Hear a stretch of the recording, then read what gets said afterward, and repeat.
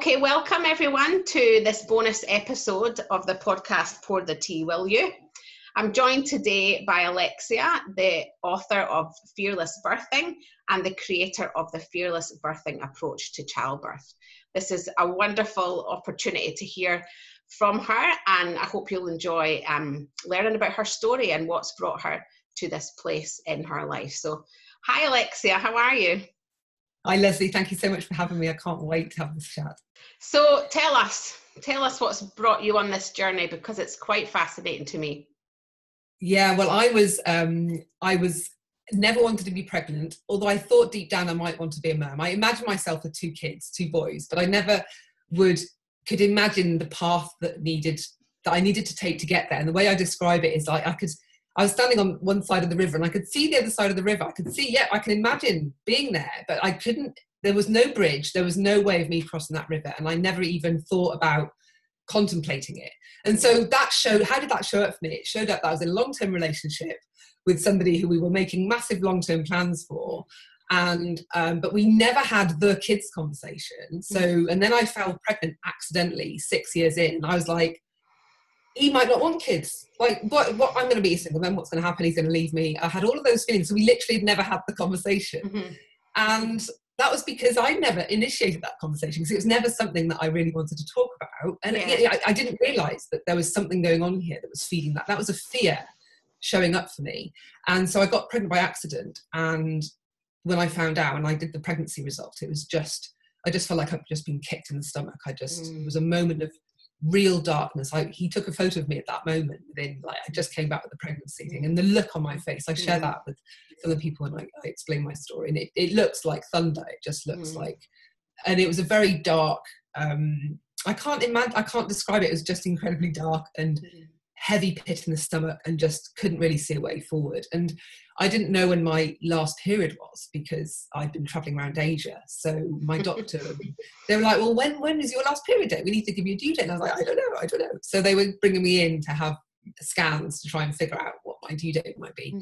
And so it was in those early weeks that we went into the neonatal unit, and then we found out that we had a miscarriage at 7 or 8 weeks.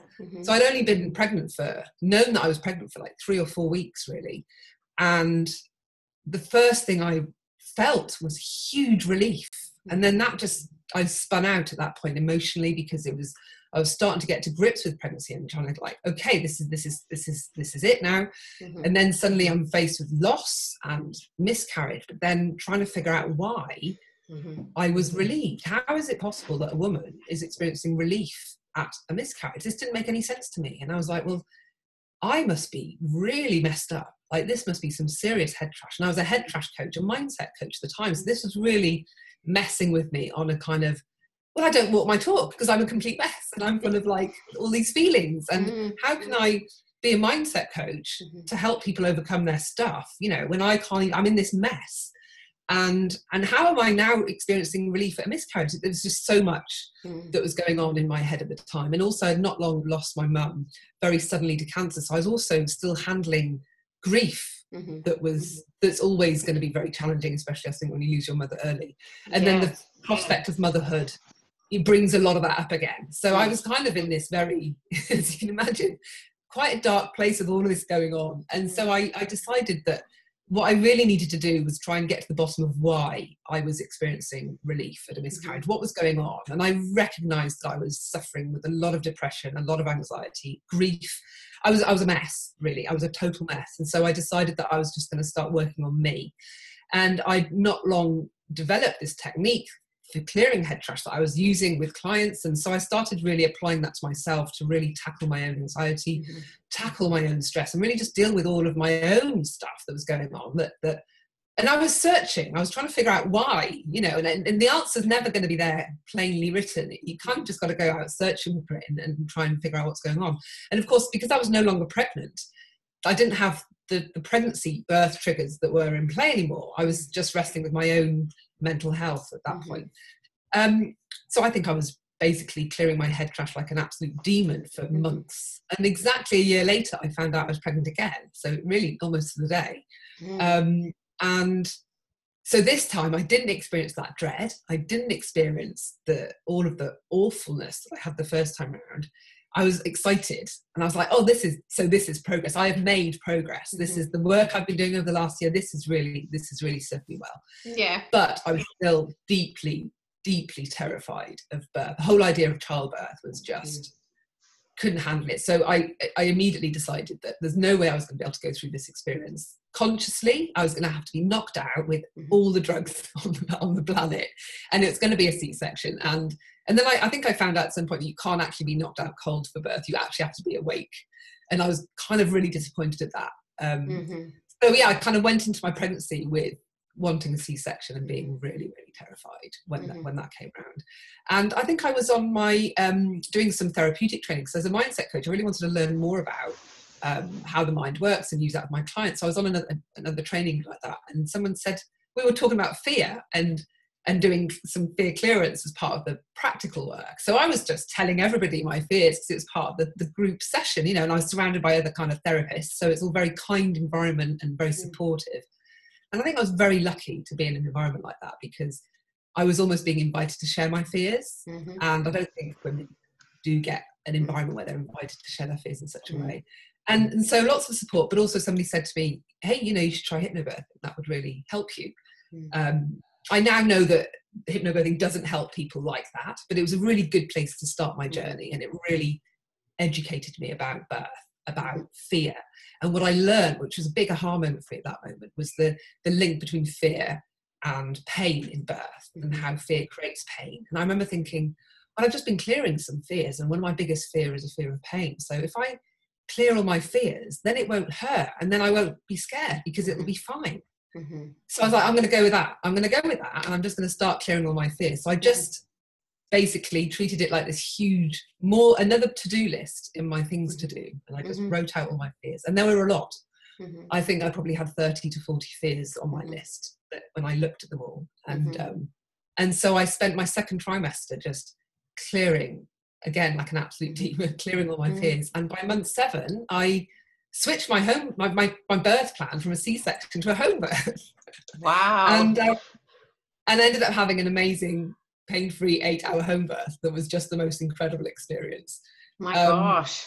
So that was my journey from, you know, complete mess and totally fearful to really kind of, my midwife, I saw her 5 years later in a shop, and she starts telling me about my birth, and I was like, I'm telling her, who the hell are you? Like, who are you? Like, and I realised she was a midwife and she was about my birth, and I was like, how do you remember my birth? Like 5 years later, hey, you recognise me? She says, no, it really stood out to me. You like an Amazonian woman birthing, and it's like, wow, that was kind of So I totally nailed my birth, and I totally got over my fears to have a fearless birth, and so I didn't really think anything of it at the time, and I didn't realise that a lot of women had fear, because I thought I was a complete, I was just the crazy person in this story. Everybody else looked really happy that they were pregnant. I've never heard anybody else share fears like that. Generally, it's people are delighted, they're happy to be pregnant, they're enjoying their pregnancy, they're getting excited about the birth. It's all very positive, or at least that was my exposure to it. And so it's when baby number 2 came around that I had to kind of deal with new fears, and I tested my stuff, because are these fears going to come back? Like, once I've cleared it once, am I going to get these again? And no, but I knew fears this time. They were totally new. I was an older mother. And so I had to clear them again, and it worked again. And I refined my technique. I was like, oh, this is working. I worked it on my baby's fears. I realised my baby had fears in utero. So I had lots of fear-based conversations with consultants about my age, my placenta dying, and how I could have a stillbirth. And I was like, well, my baby's hearing all this. And so I realised my baby was fearful, so I cleared her fears in utero. So I really kind of refined my method in my second pregnancy. And then I started getting lots of emails when I was breastfeeding my newborn. She's like 2 weeks old, from women I'd never met or heard of, or I don't know how they found out. And they're like, well, how did you do that? I've heard about your birth, and I've heard that you've had 2 amazing births and you were really terrified. How did you do that? So I'm writing these long emails to them, quite long. So I've developed a technique, and I had to talk about unpacking fear. These are quite long emails. And after another email came in, I was like, this is ridiculous. So I get another one of these damn emails, then write a book. And another one came in, and I was like, okay, I'm going to write the book. So I started writing the book. It just kind of came out.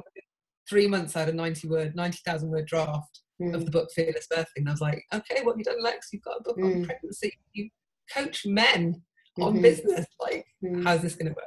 And that's the beginning of the work that I do now in birth, and it all came as a result of the pregnancy experiences. Wow. So that's how I got to do, so I launched the podcast. And were you ever kind of diagnosed with the fear of pregnancy? Like tocophobia is obviously the medical diagnosis that women could seek. Was that ever, thrown in your direction, or did you just see yourself as someone who just had fear? It wasn't. I wasn't ever diagnosed, because all that fear I experienced was something that I didn't really share. I didn't have any midwife appointments, because I was still toing and froing at the neonatal unit just to get a due date.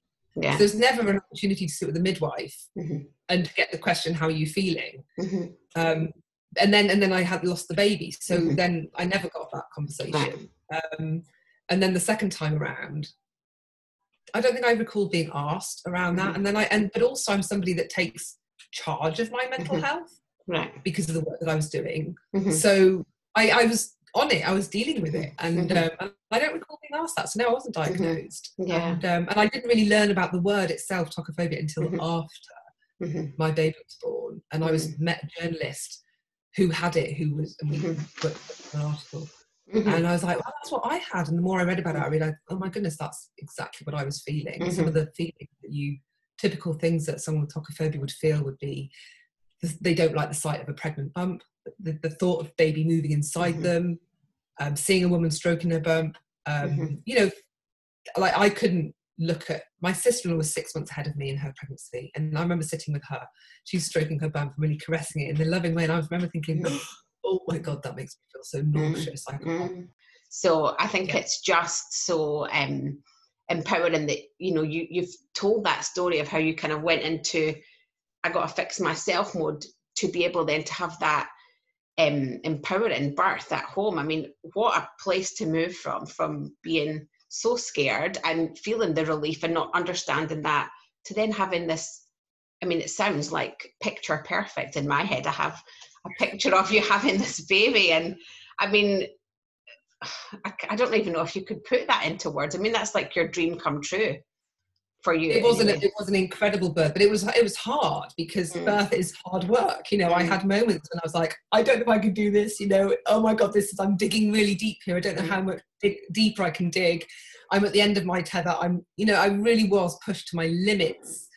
But I never felt that any of those experiences were painful. They were strong. They were powerful. The contractions were really hard going, and I was demanding that my partner was stroking my back and really providing that relief. And I had a lot of fears that were coming up while I was in labour. Really? And so I told the midwives, if you see me doing this with my hands, when you do the fear clearance technique, you do something with your hands on your face. I said, if you see me doing that, do not talk, leave me alone. I'm doing something very important.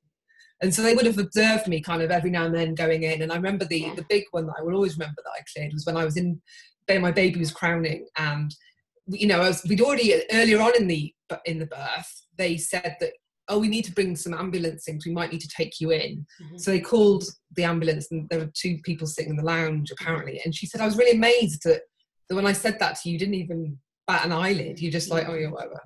And it said most women at that point would kind of go into a real stress response at the worry of going into hospital. But she goes, it didn't even kind of, there was no blip on your radar when I mentioned that to you. But when we were the baby was crowning, she said, look, baby's got to come out. Baby came out either 3 times or something and kept plopping back in again. And she's like, no, got to come out. If you don't come out, we're going in. We've got to go in.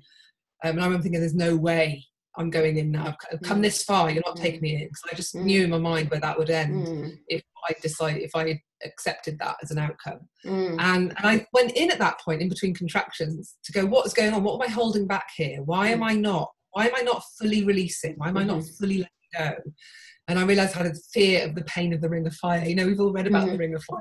And then I realised I had a fear of that. So in between contractions, I went again inward, and I cleared that fear, and then out she flopped. She just flopped right out at that point.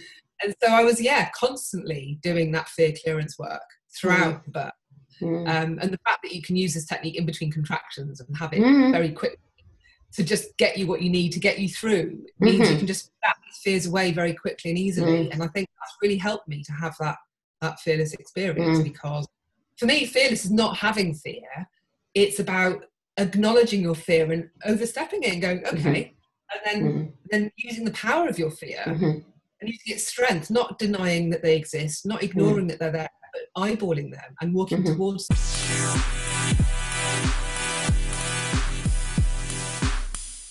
So what is the fear, pain, tension cycle?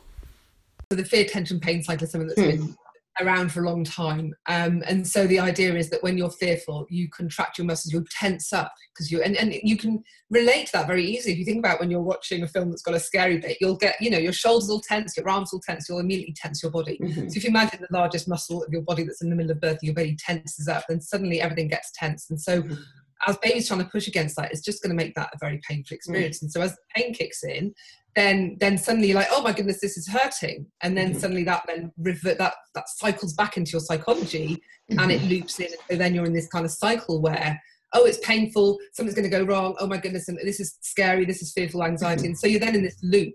And so I think the important thing is not to get in that loop that can get triggered by fear in the first place, or anxiety.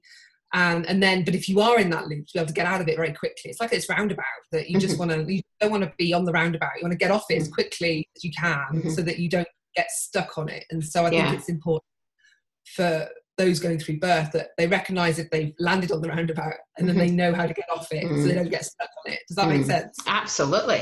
And the process, like the fearless birthing approach, does it focus mostly on labour and birth, or could people apply those techniques in the trimesters leading up to birth when they might recognise their fear is building? You described your fears to be kind of changing, but fear has the same impact. So can people use it throughout pregnancy too? They can use it throughout their lives. Like, it's a technique outside of my birth work. It's called the head trash clearance method. I've also got a book called Clear Your Head Trash. It's the same method. And fearless birthing is applying the head trash clearance method to birth specifically. So you can use it, and a lot of the people I work with, because I work a lot with women that have tocophobia, and a lot of women with tocophobia aren't pregnant because they can't contemplate actually. Some of them are so fearful they don't know if they want kids. They don't know if it's their fear talking, if they really don't want kids. So absolutely you can use it anytime with anything in your life. But in the context of birth, the way that I use it, or the way that I recommend that people use it, is they really kind of understand what their fears are. And around birth and pregnancy, I think the really important thing to understand is that most birth and pregnancy fears have got nothing to do with birth or pregnancy. They really are as a result of conflicts, internal conflicts and value conflicts that you have, that are creating the environment for a fear to be able to take place. So, for example, a really big one that I think I work on with everyone, and that's even outside of birth, is this fear of losing control and this resistance to letting go, because nobody likes to be out of control in any situation. And this is a fear that's not just a female birthing person fear, it's a human fear. We all have this fear of not wanting to be out of control. And yet the reality is that none of us are in any kind of control. It's all just an illusion anyway, but we like to feel like we're in control. And that's what we're working with feelings. So when you have this resistance to not being in control, like you're trying to keep a grip on everything, you're trying to hold on to everything, you're trying to keep control of the situation. And this keeping control of the situation is what's causing a lot of problems, because birth is not something you can control. Pregnancy is not something you can control. Life is not something you can control. COVID showed us we're not in control. So suddenly it's really triggering a lot of people, and it's triggering the fear. And the fear is fear of me losing control. Because then if I lose control, then what? How will I cope? Will I just fall to bits? I'm not strong enough. And so it then feeds a lot of beliefs. I'm not strong enough to cope with this. Do I have what it takes? What if I end up being a crying mess? What will they think of me? Will I recover? Does this mean an anxiety? It's the impact of losing control and what that means to that person that makes that a true fear for them. But it's not a birth fear. That's a fear that is applicable in any aspect of their lives. So, I encourage people to really think about what are those situations that really trigger them. Because also when we think about birth, it's not just, a lot of people will run, I get people to write out their fears because they've got to clear them, right? And so a lot of people might write out things like hospital and complications and vaginal tearing and very birthy things that are kind of you would expect to see on a list of birth fears. But actually the things that are going to really cause problems for you in birth are if you get ignored in the birth space and you made a request and the consultant is not listening and they've gone ahead to do something without your consent. So you've been ignored in that moment. You've been triggered. There's been a lack of respect, and you don't like being ignored. You don't like that gets you really wound up. And so now you're in a stress response because they've not treated you like a human being, or they've not treated you with respect. That's your value respect that's been compromised, that has brought up a stress response. That stress response is going to affect the birthing body. That's got nothing to do with birth. That's just to do with how you're treated. So I also encourage people to think about what is your potential to be triggered in that birthing moment, and work on your triggers. And when you're in birth, you're not getting triggered. You're able to stay in a state that is free of stress, free of anxiety, or free of fear, because you've worked on the things that fear you, you've worked on the things that cause you anxiety, and you've worked on the stress triggers. If you work on all of that, then you're untouchable. You're basically untouchable in birth. Anything could be happening, and you're just like, whatever, and you just bat it away. And that is true empowerment. You don't, you are the center of your power source. Nobody can touch you. You own that experience. That creates a very strong, powerful birth experience that you will feed off forever. Whenever I tap into my birth experiences, I get goosebumps every time I think about it. And it feeds me. It gives me the strength I need in every aspect of life. So another focus of the fearless birthing approach is really to think about preparing mentally and emotionally for all the birth outcomes. So don't just prepare for your ideal birth, but prepare for your car crash birth. Like if it all went to hell in a handcart, whatever the expression is, and it was emergency C-section, how do you feel about C-sections if that's your worst case scenario? How do you feel about instrumental delivery? How do you feel about being in a hospital environment if you wanted a birth centre? Really work on the emotional aspect of all of those things, so that when you go to your birth, that it could go, anything could happen. It could all go crazy, and you're still going to be fine because nothing can touch you. And when you prepare as thoroughly as that, you can protect yourself from trauma, against postnatal depression. I mean, it's a very powerful way to protect your emotional well-being. So gaining the right education really is vitally important for these people, isn't it? Absolutely. And I think for those people with a lot of fear, the education bit is a real challenge for them. And I know that when I was pregnant, I wasn't reading any pregnancy books, because I had a pregnancy book that had, those classic ones, week by week, and your baby's going the size of a peach to a melon and all that kind of thing. And I got to the page that had a diagram of a birth canal, and I just could feel a panic attack rising. And I was like, I couldn't look at that, and I had to close that book, and I didn't again. So those with very, very strong fear really struggle. They can't educate because they get triggered by the material. They get triggered by the idea of it. I hired a video guy to do some videos for some of my online courses, and I'm just doing the intro, and then he gets, 10 minutes in, he's like, can we just stop a minute? I'm not feeling very well. And then he had to sit down, and he nearly fainted. He's like, I can't handle you talking about birth. It's really making me feel like I'm going to be sick. And I was like, this is not going to work well. Oh, wow. How are you going to video all my stuff? And I thought, wow, he has got tocophobia, you know? And really my tocophobia was as a result of the trauma I experienced of my own birth. So as a baby coming into the world, and a lot of the people I work with are traumatized by their own birth experience. And that is the root of their phobia, is the trauma of their birth. So this is not just a female thing, it's a human thing again. And now that we're finding, that men give birth as well, this isn't a female issue. Everybody could have tocophobia. Everybody could have a fear of birth. And I think some fathers to be might struggle to be in the birth space because of that, and therefore they might not be available to support the woman who's giving birth because of their own fears, and they might be projecting some of their fears onto her. And she's very vulnerable as a pregnant woman, very energetically open, and can pick up on fear and things like that. So I think it's important for us to understand that fear isn't just something that the birthing person's going to be experiencing, but actually everybody in that birth space could be dealing with their own birth trauma and having fear. And that's why for me I really want to work with the professionals who are in that space too, because actually it's all very well teaching the woman how to manage her own stuff, but if she's dealing with that and surrounded by loads of people around her that are projecting their own fears onto her, then that's going to be really hard for her to maintain. Whereas if And I think that's something that as professionals in birth, we all take responsibility for, is that network around a woman. You can definitely advocate and educate and support a woman, whether you're a doula, an educator, a midwife, but what environment around her and how those people, interact with you, saying that you have anxiety, that you have a phobia, that your partner has a phobia. We've got to make it just as normal a thing to talk about as how many weeks pregnant you are. You know, often in Australia, and I know the UK probably use the same screening questionnaires. That's my only personal experience, but they ask you how you're feeling from a sort of depression point of view. You know, have you got energy? Do you sleep well? You know, have you thought about harming yourself? No one's actually asking women exactly what you said. You didn't get the opportunity to discuss that very first time of being pregnant was, well, how do you feel about pregnancy? Like, what does it mean to you? And you just wonder what would happen if that was an everyday conversation that, you know, women were allowed to have. Well, research tells us that up to 80% of women experience fear and anxiety around birth. So the impact of asking that question, I think, would be a health system that would be overrun. And I think when you ask a question like that, you need to be prepared for the answer. You can't ask a question and not have something ready for the answer. Yeah. And then what would be the response to that? You know, how can they support somebody through that?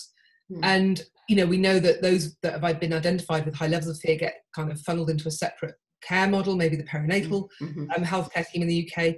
And so then they're surrounded by professionals that maybe have a little bit more experience and training around that. And we think that 80% of women have got a fear of birth, and up to 35% have got tocophobia. And that's not just pregnant, that's women.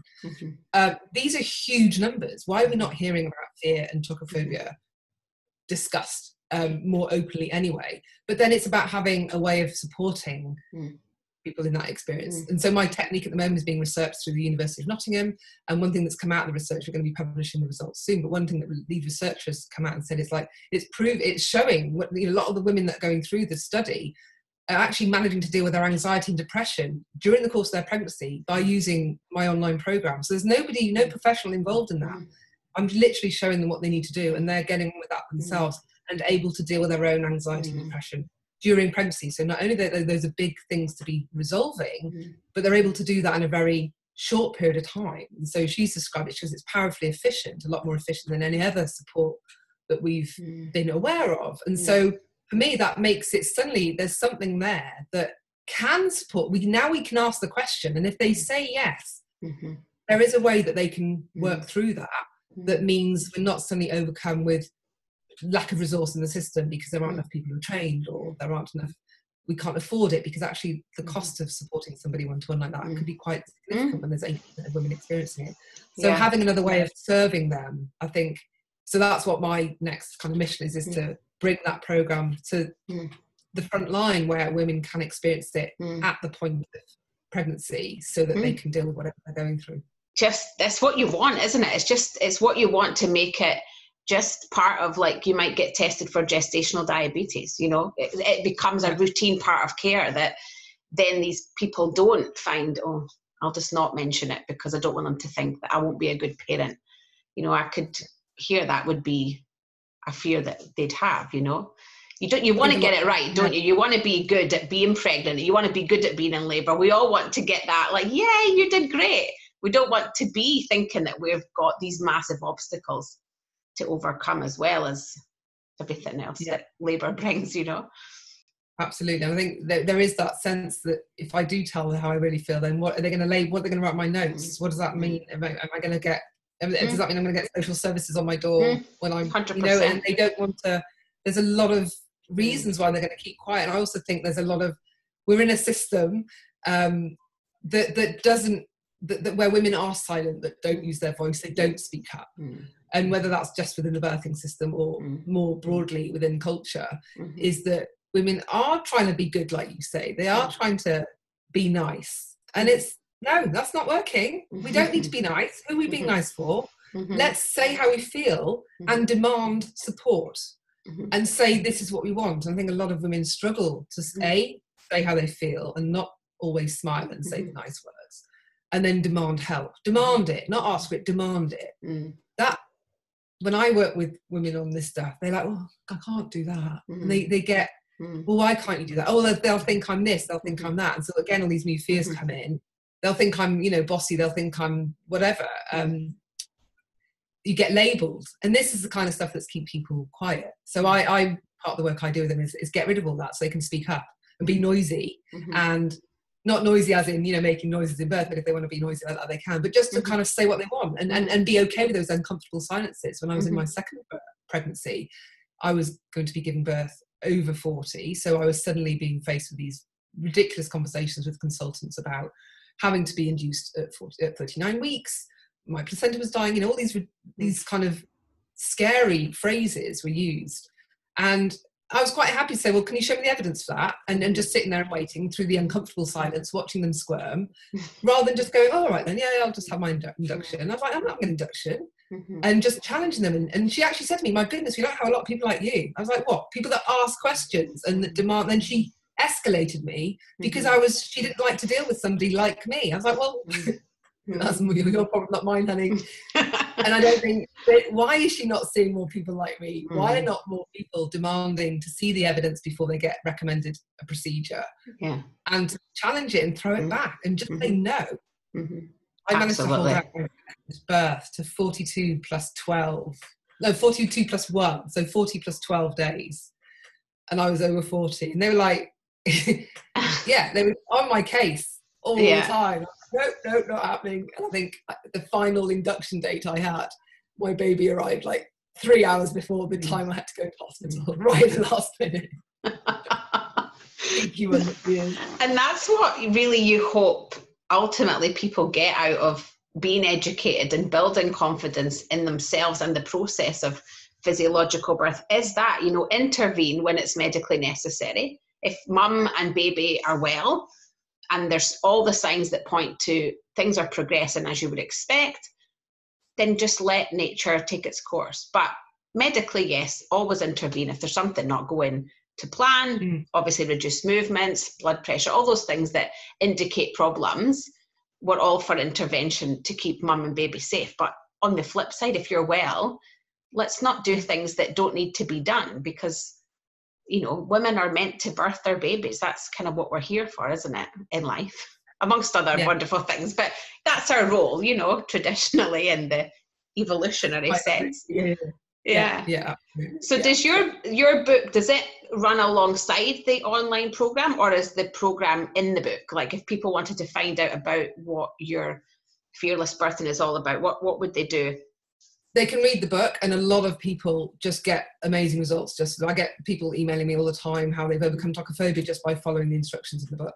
So I think some people are great following book instructions. Those that are highly motivated, that believe they don't get confused. Whereas some people, they have questions. They're like, well, what is this? And what is this? And why am I doing this? And, oh, well, I'm not sure. And lots of doubt. And that, I call all that stuff head trash. And so, but also some people just need more information. They want to see a demonstration, they want to, they just want more. So I go much deeper with the online course. There's a lot of videos in there, lots of downloads. I've got fear clearance meditations that they can listen to, because you can actually clear your fear just by listening to one of my fear clearance meditations, which a lot of people benefit. So it means they don't have to learn the technique, they don't have to do anything, they just have to listen to the meditation.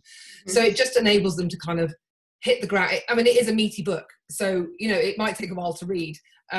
So it might, for some people, they just prefer to do something like that within a course. And I've got a membership community as well, where people can get support from me. There's a forum with other people who have who are going through that, wrestling with their own fears, clearing fears, sharing their successes, so they can kind of get support, get the community that they need to go through that. And also, because my work is pre-pregnancy and pregnancy and then post-pregnancy, because you can use this to kind of make peace with your birth and to process your birth, and then to prepare for your next birth, and then to deal with motherhood and all the ways that motherhood is pushing you. And breastfeeding stress and frustration and anxiety can come as a result of trying and failing breastfeeding, and then really, really trying hard again and not succeeding properly, and then really sticking with it. That can bring up a lot. The going to baby massage classes or something, and then those judgments or criticisms you might hear from other mothers and how they make you feel, and not wanting to speak up, or so the whole journey of motherhood is fraught with anxiety and stress. It doesn't stop the minute you've given birth. So I want to be able to support people after the birth and actually to go on and be fearless mothers and women. So that community really is there to support them in the whole of that journey. So they've got other people around them that are kind of using this tool and getting success and sharing. And I think there's a lot to be said for it's certainly when I run my group programs, when there are women going, oh, I cleared this and I worked on this week, and oh my God, I feel like, oh, this is amazing. And then someone else is going, I didn't realise I had that going on. I'm going to clear that. Brilliant. And they feel very motivated and they want to. And it's almost getting people excited about clearing their stuff. And within a very short period of time, you could be letting go of anxiety, sleeping better, you know, huge changes in your life because you've let go of this emotional stuff that's been dogging you for years, you know. So yeah, the online program goes a lot deeper. Then I've got the membership community, the Fearless Mamaship, I've called it, which is where you can really plug into support from me. We have monthly calls where we get together and just, you know, support each other and listen to what we're doing and clearing and dealing emotionally. So yeah, there's lots of ways to access what I've, you know, the ways of working so that you can get the benefits in your life, not just for birth, but for motherhood. And I use this technique with my kids now. So I've got my daughter, we moved to France not long ago. They've got big spiders where we got like really big spiders. She was terrified of spiders when we got here, and she was like, didn't want to sleep. She found a massive spider like in her bedroom. She's like, I'm going to sleep in the lounge, I'm not going up there. I was like, right, we're going to clear your fear of spiders. So like at, I don't know, 10 o'clock at night, we're doing a fear clearance in the lounge. And now she's like, that was it, gone. She's back in the bedroom, didn't even care where the spider was at that point. And now whenever there's a spider, she's the one that is clearing all spiders out the house all the time. She just goes straight to it and she's dealing with them, and whether it's a millipede or a spider, she's on the case. Wow. And so she's using it. She was 9 when she did that, and she's using her fear clearance all the time with what she's dealing with, moving to a new country and learning a new language and everything. So it's not just, you know, for birth. It's something that you can, once you know it, you can use it in all aspects. So. Just when you were talking then, it's reminded me of a woman's story that I read just a day or two ago, and she was talking about approaching a second labour and birth having had a traumatic first experience. So it sounds like people who would identify with birth trauma could also benefit from your technique and your program. Yeah, absolutely. I think the first thing I'd always say with birth trauma is always seek out somebody one-to-one for that kind of experience, because it's difficult to say how big in inverted commas that trauma is or the impact of it. But I also know through my own experiences and the way that I work with clients that traumas can be let go of incredibly quickly. Some of the techniques I use one-to-one with my clients, we can let go, we can just cut the emotional cord to the trauma in less than 5 minutes. It's incredibly powerful. And I also share ways of providing emotional relief from the trauma. So really just getting rid of all of that emotional association that comes from that event, so that you kind of let go of all that emotion, so that it no longer is painful for you today, and to kind of almost like work on your fears retrospectively, or those conflicts retrospectively. That really helps you to kind of process it and let it go, because it just doesn't serve you to have these experiences that are kind of constantly pulling at your heartstrings in life. So it is just about, I always describe it using, you know, the cartoon Up with the guy with all the balloons, and all of your fears and conflicts and whatever, it's just like carrying all these balloons around. And that's like a real drag, you know, walking through a doorway with all those balloons. It's just, you know, life just becomes difficult. And what we're doing is we're just cutting off one by one, we're just cutting each string so the balloons disappear. And yeah, sometimes when we've worked on something, they can barely even remember the experience, because the thing that was implanting it in their reality today was the emotion around it. So once we just let go of the emotion, they can think a bit about it, they can refer back to it. They know they had it, but they can't really connect to it. They don't feel it. Mind very easily. And that's very, very powerful. So absolutely, those people that in the online program, I go deep with that kind of work that I wouldn't do, for example, it's delicate. So the community's all on a website, so there's loads of content in there, so that you get access to the Clear Your Head Trash course, which helps you to clear all your fears. Loads of interviews with, you know, midwives and doulas, and loads of stuff in there about pregnancy, tocophobia, mindset, just stuff to really help you, but essentially it's about helping you to clear all your stuff. So that's available at fearlessmamaship.com. And then there's Fearless Birthing. Fearless-birthing.com is where you can find out more about the online program.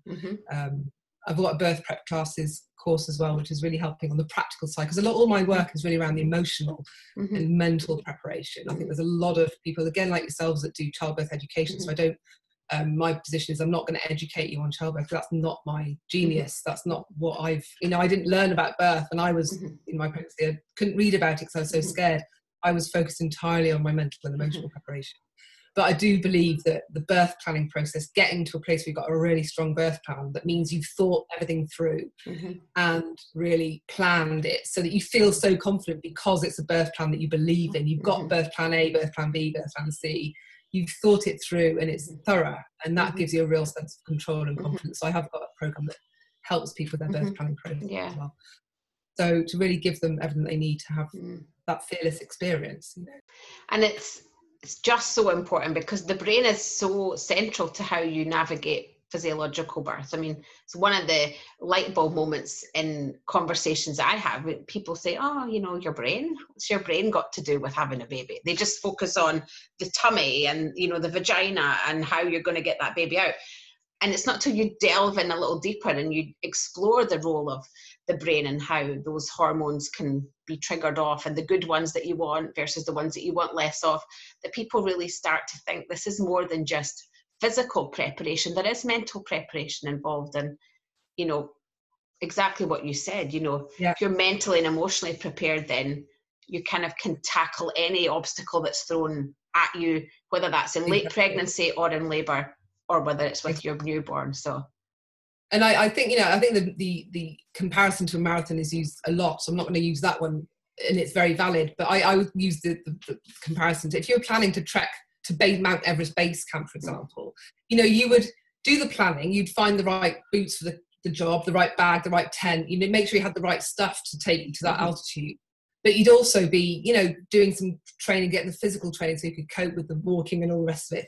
But there would also be all the mental stuff, you know, because you need to be able to deal with, you know, if you did twist your ankle halfway up, if you were facing having to go back down again, you know, the mental aspect of seeing a mountain that's so high and I still got all that to do, and, you know, that all the mental side of that, you know, you wouldn't kind of just go, oh, I know what I'm going to do the weekend. I'm going to go to Mount Everest Base Camp next weekend. Do you fancy coming? You would never think about doing that without thinking about any level of planning. You wouldn't think about, oh, I might do a marathon next weekend. Do you fancy it? No, you plan for 6 months to get your body trained, to get your mind trained. You know, and all the gremlins that crop up when you're in the marathon, it's like, oh my God, I've still got another so many laps. Oh my God, you know, all of that stuff, that's exactly the kind of stuff that comes up to you while you're in labour. Oh, I'm only, you know, the midwife, if you've asked to tell people, you know, for dilation numbers, I didn't ask for that because I know that the mind can be a terrible, cruel thing. Oh, I'm only 3 centimetres. Oh my goodness, what that means and everything. So the same, all that stuff is happening. And yet we wouldn't dream of not preparing for a marathon or preparing to go to base camp. And yet you get a lot of women that don't take birth as seriously as people are taking marathons and treks seriously. And they should. And I don't know why they don't. I think that's one of the eternal mysteries that I'm wrestling with. Why are we not? Why do we not value this experience? Why do we not invest in it?